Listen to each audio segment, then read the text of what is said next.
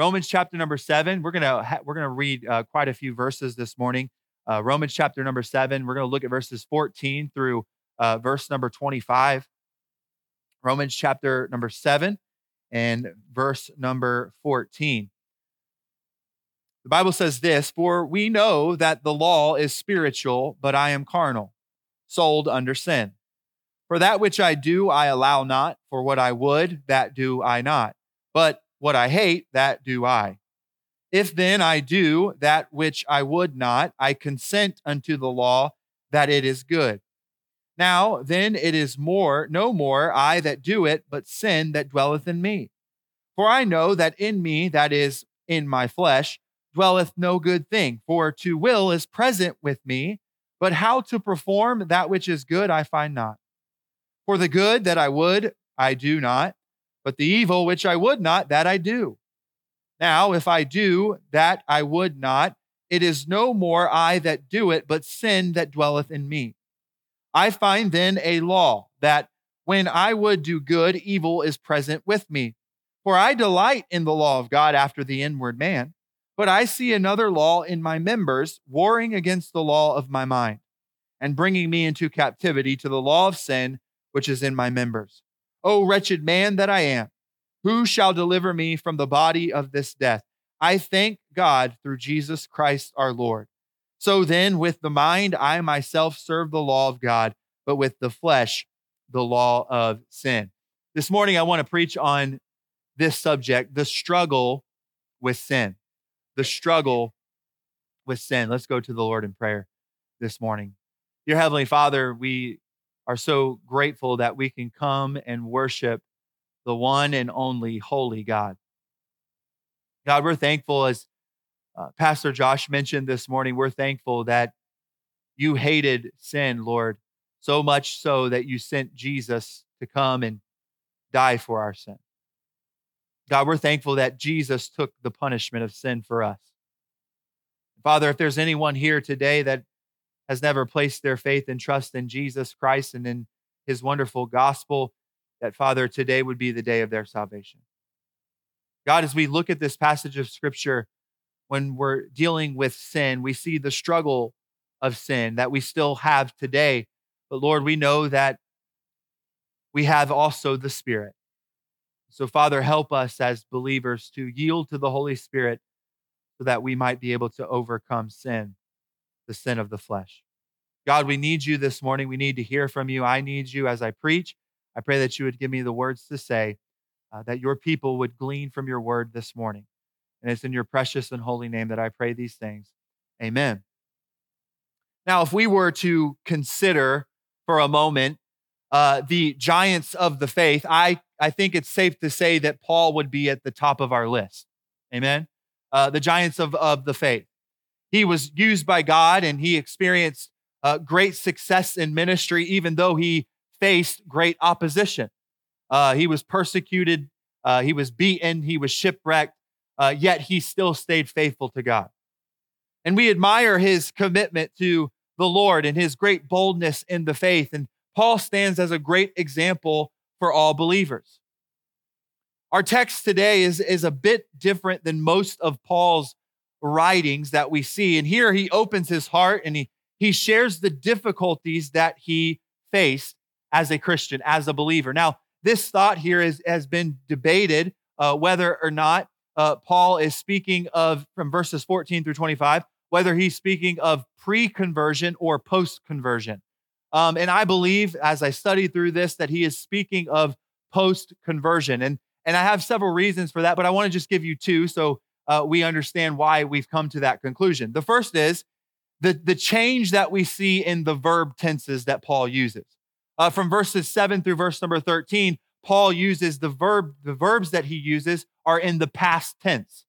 We see in look at chapter 7, verse number 7. He says, "For I had not known sin, but by the law. For I had not known lust, except the law had said, thou shalt not covet." In verse number 11, he said, "For sin, taking occasion by the commandment, deceived me, and by it slew me." Those are all past tense verbs. If you look at verses 14 through verse number 25, the words that we just read just moments ago, we find that all of those verbs are in the present tense. And so what that shows me is that Paul is speaking of his now, okay? After he trusted Jesus Christ as a personal savior. But also in verse number 22, let's look at that again. The Bible says, "For I delight in the law of God after the inward man." Now, Paul says here, he delights in the law of God. Unbelievers cannot delight in God's law. And chapter number 8 and verse number 7, the Bible says, "Because the carnal mind is enmity against God, for it is not subject," that means submissive, "to the law of God, neither indeed can be." Okay, so those are the reasons why, and there's several others, but I just wanted to mention those two, that I believe Paul is speaking of his post-conversion here in these verses.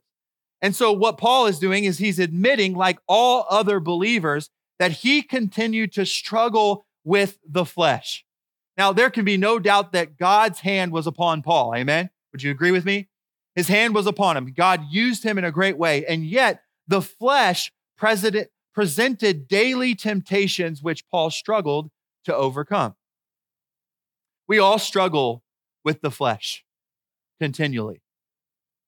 Often we allow the temptations that we face to overcome us, and it results in defeat. But Christ doesn't want us to live in defeat. Amen? He doesn't want us to live defeated lives, but these struggles that we see are part of living in this flesh. And I want to consider the confessions that Paul makes here as we think on the struggle with sin. Number one, I want us to see the conflict. Number one, the conflict that we see here in this passage of Scripture. Verses 14 through verse number 20, Paul admits the conflict that he has continued to be faced with. Look at verse number 14. "For we know that the law is spiritual, but I am carnal, sold under sin." So Paul, what he does here in verse number 14 is he starts off to discuss the source of this great conflict.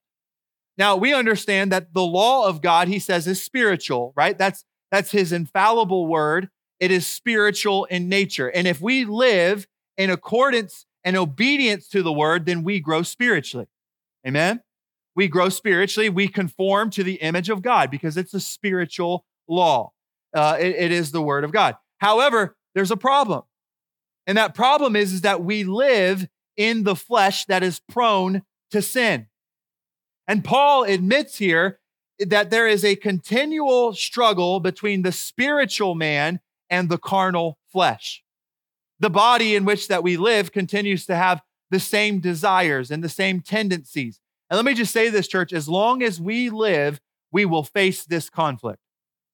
We will face the flesh. But he goes on to talk about this opposition in verse number 15. For that which I do, I allow not. For what I would, that do I not. But what I hate, that do I. If then I do that which I would not, I consent unto the law that it is good. So we find here that Paul is being very honest as he writes this letter. He admits that there are times when he doesn't even know why he behaves as he does. That word allow in verse number 15, it means know. It has the idea of to know or to understand. And so he states here that I don't know why I do what I do at times. He longs to serve God. He longs to please God with the inner man. But before he knows it, he has sinned and come short of what God's desire is for his life. Paul is speaking of that continual struggle that we all face in this room today. He admits that there is a part of him that wants to please the Lord, but it is always opposed by the flesh that longs to satisfy its own desires and its own lusts. You see, our carnal flesh continues to behave contrary to the Spirit. We too want to please the Lord. Do you want to please God with your life? The inner man leads us to please him, but often we fail by giving into the lust and the desires of our flesh. And that's what Paul is talking about here. He goes on in verse number 18. He talks about these opportunities that we have. He says, for I know that in me, that is in my flesh, dwelleth no good thing. For to will is present with me. Like he wants to do good. But how to perform that which is good, I find not. For the good that I would, I do not. But the evil which I would not, that I do. So here what Paul is doing is he's speaking of the opportunities that he has on a daily basis and the choices that he makes. He knew that there was no goodness, there was nothing good in his flesh. And he genuinely desired to serve the Lord. He says, I will to do what's right. Right? He had that desire to do what's right, but he found himself giving into temptation and sin. There was the flesh and the spirit with totally different desires presenting opportunities for him. And let me say this, I'm certain that we can all identify with Paul this morning. Those of us who are saved, who have the spiritual, who have the Holy Spirit living in us, have a genuine desire to please God. That desire should be in you, to please God with your life. And we feel bad when through conviction, when we fail. And yet we continue to do the things that we know are contrary to the Spirit. That's the struggle. But just like Paul, we have a choice. Both of these things present opportunities to us. The flesh will present opportunities daily for you to sin. The flesh will make sure that you have opportunity to sin. But the Spirit also leads us and he guides us. And if we're yielded to the Holy Spirit, he was always willing to guide us, and he is there to help us to overcome the flesh. But we have to make that choice because both opportunities are set before the believer. Will we follow after the flesh or will we follow after the Spirit? But then he goes on and we'll look at verse number 17 and verse number 20. Now then, it is no more I that do it, but sin that dwelleth in me. Verse number 20.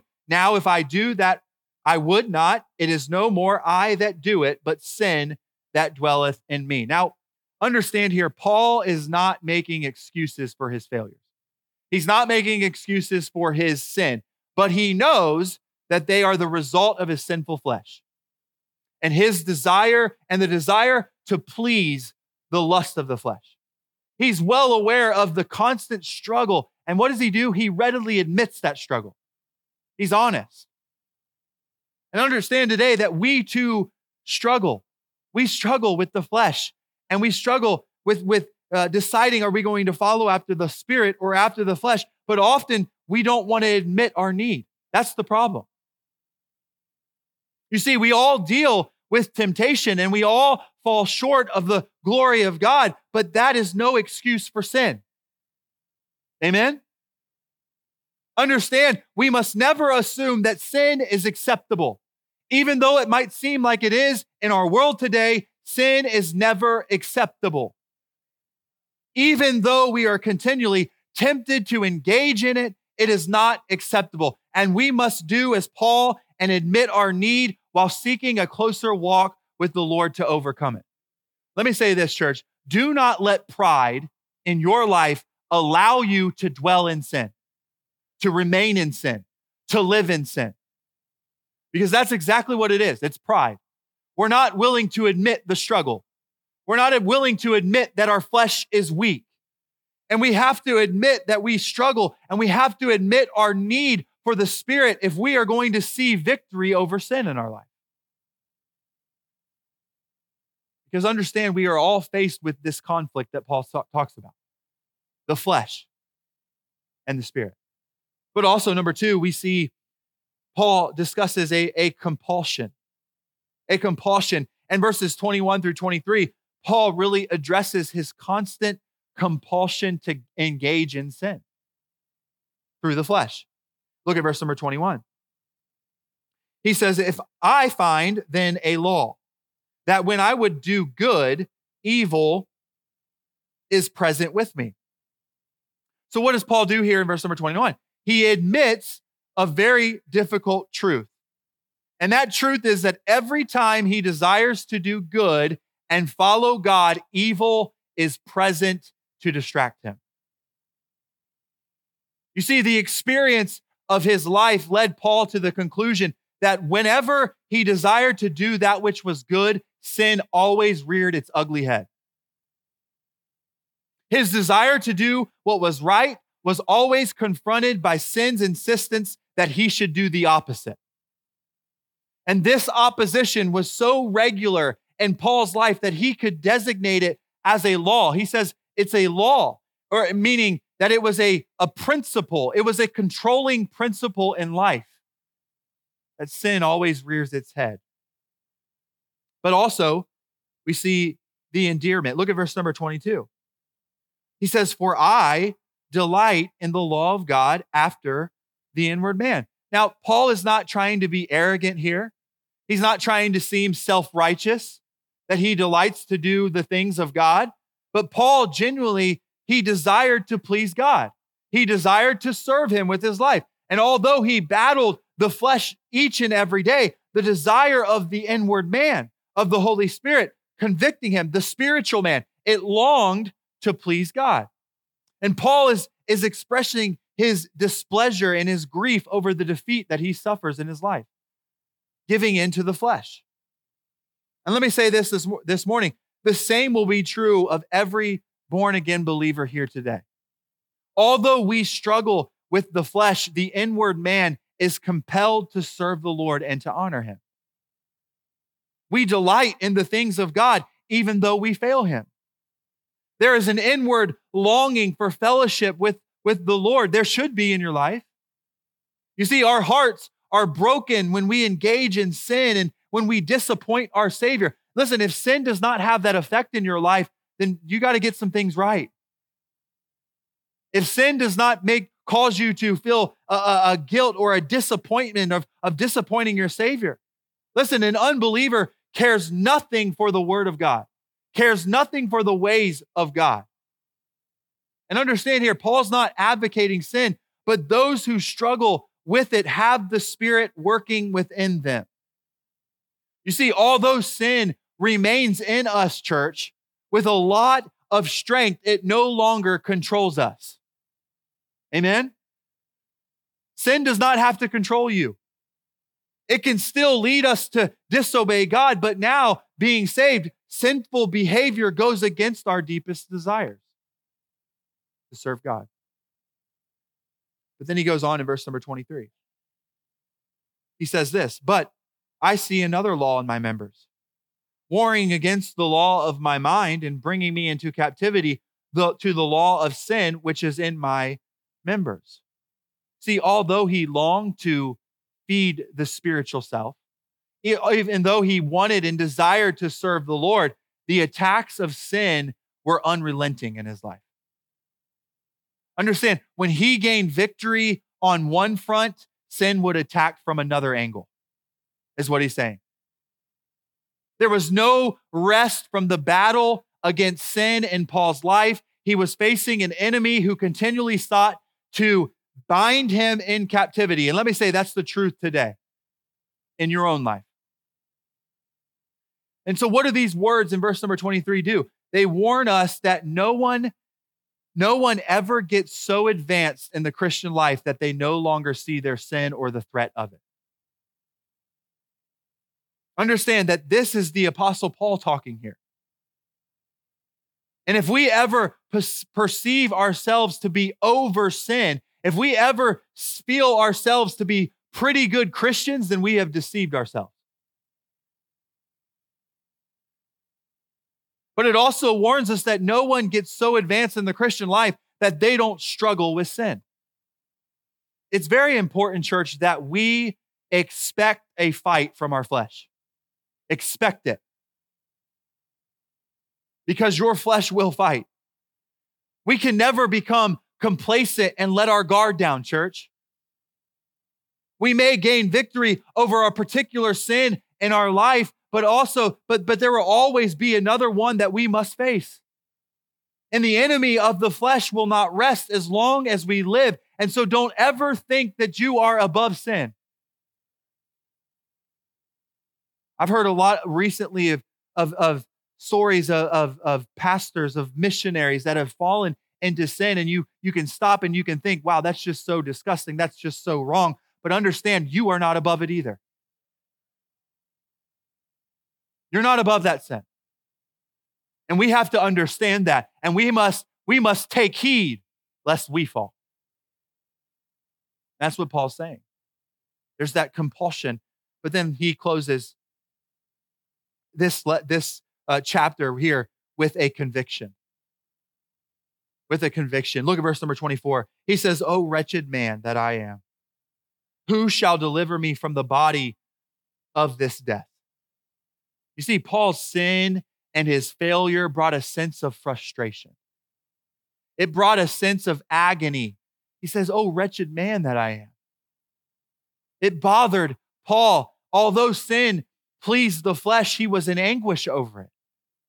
He longed to finally be set free from the body of flesh that longs for sin and death.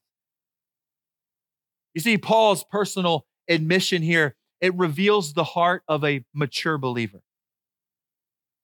He readily admitted his sin and his desire to overcome. You see, the longer that Paul served God with his life, the more he realized his failures and his need for continued growth in his life. You see, our maturity, let me say this, church, listen, our maturity, our spiritual maturity depends on how we deal with sin in our lives. You see, those who acknowledge their sin and they deal with it are able to grow in the Lord. They're able to see God use them. But those who ignore their sin, and they continue to engage in their sin, they will live in defeat. And we ought to be more aware of our sinfulness today than we were the very moment that we were saved. The longer that we serve God, the more we should realize the evil of the flesh that continues to work in our life. Understand, we are faced with a battle, church, a spiritual battle between the flesh and the spirit. We have to take it seriously in our life.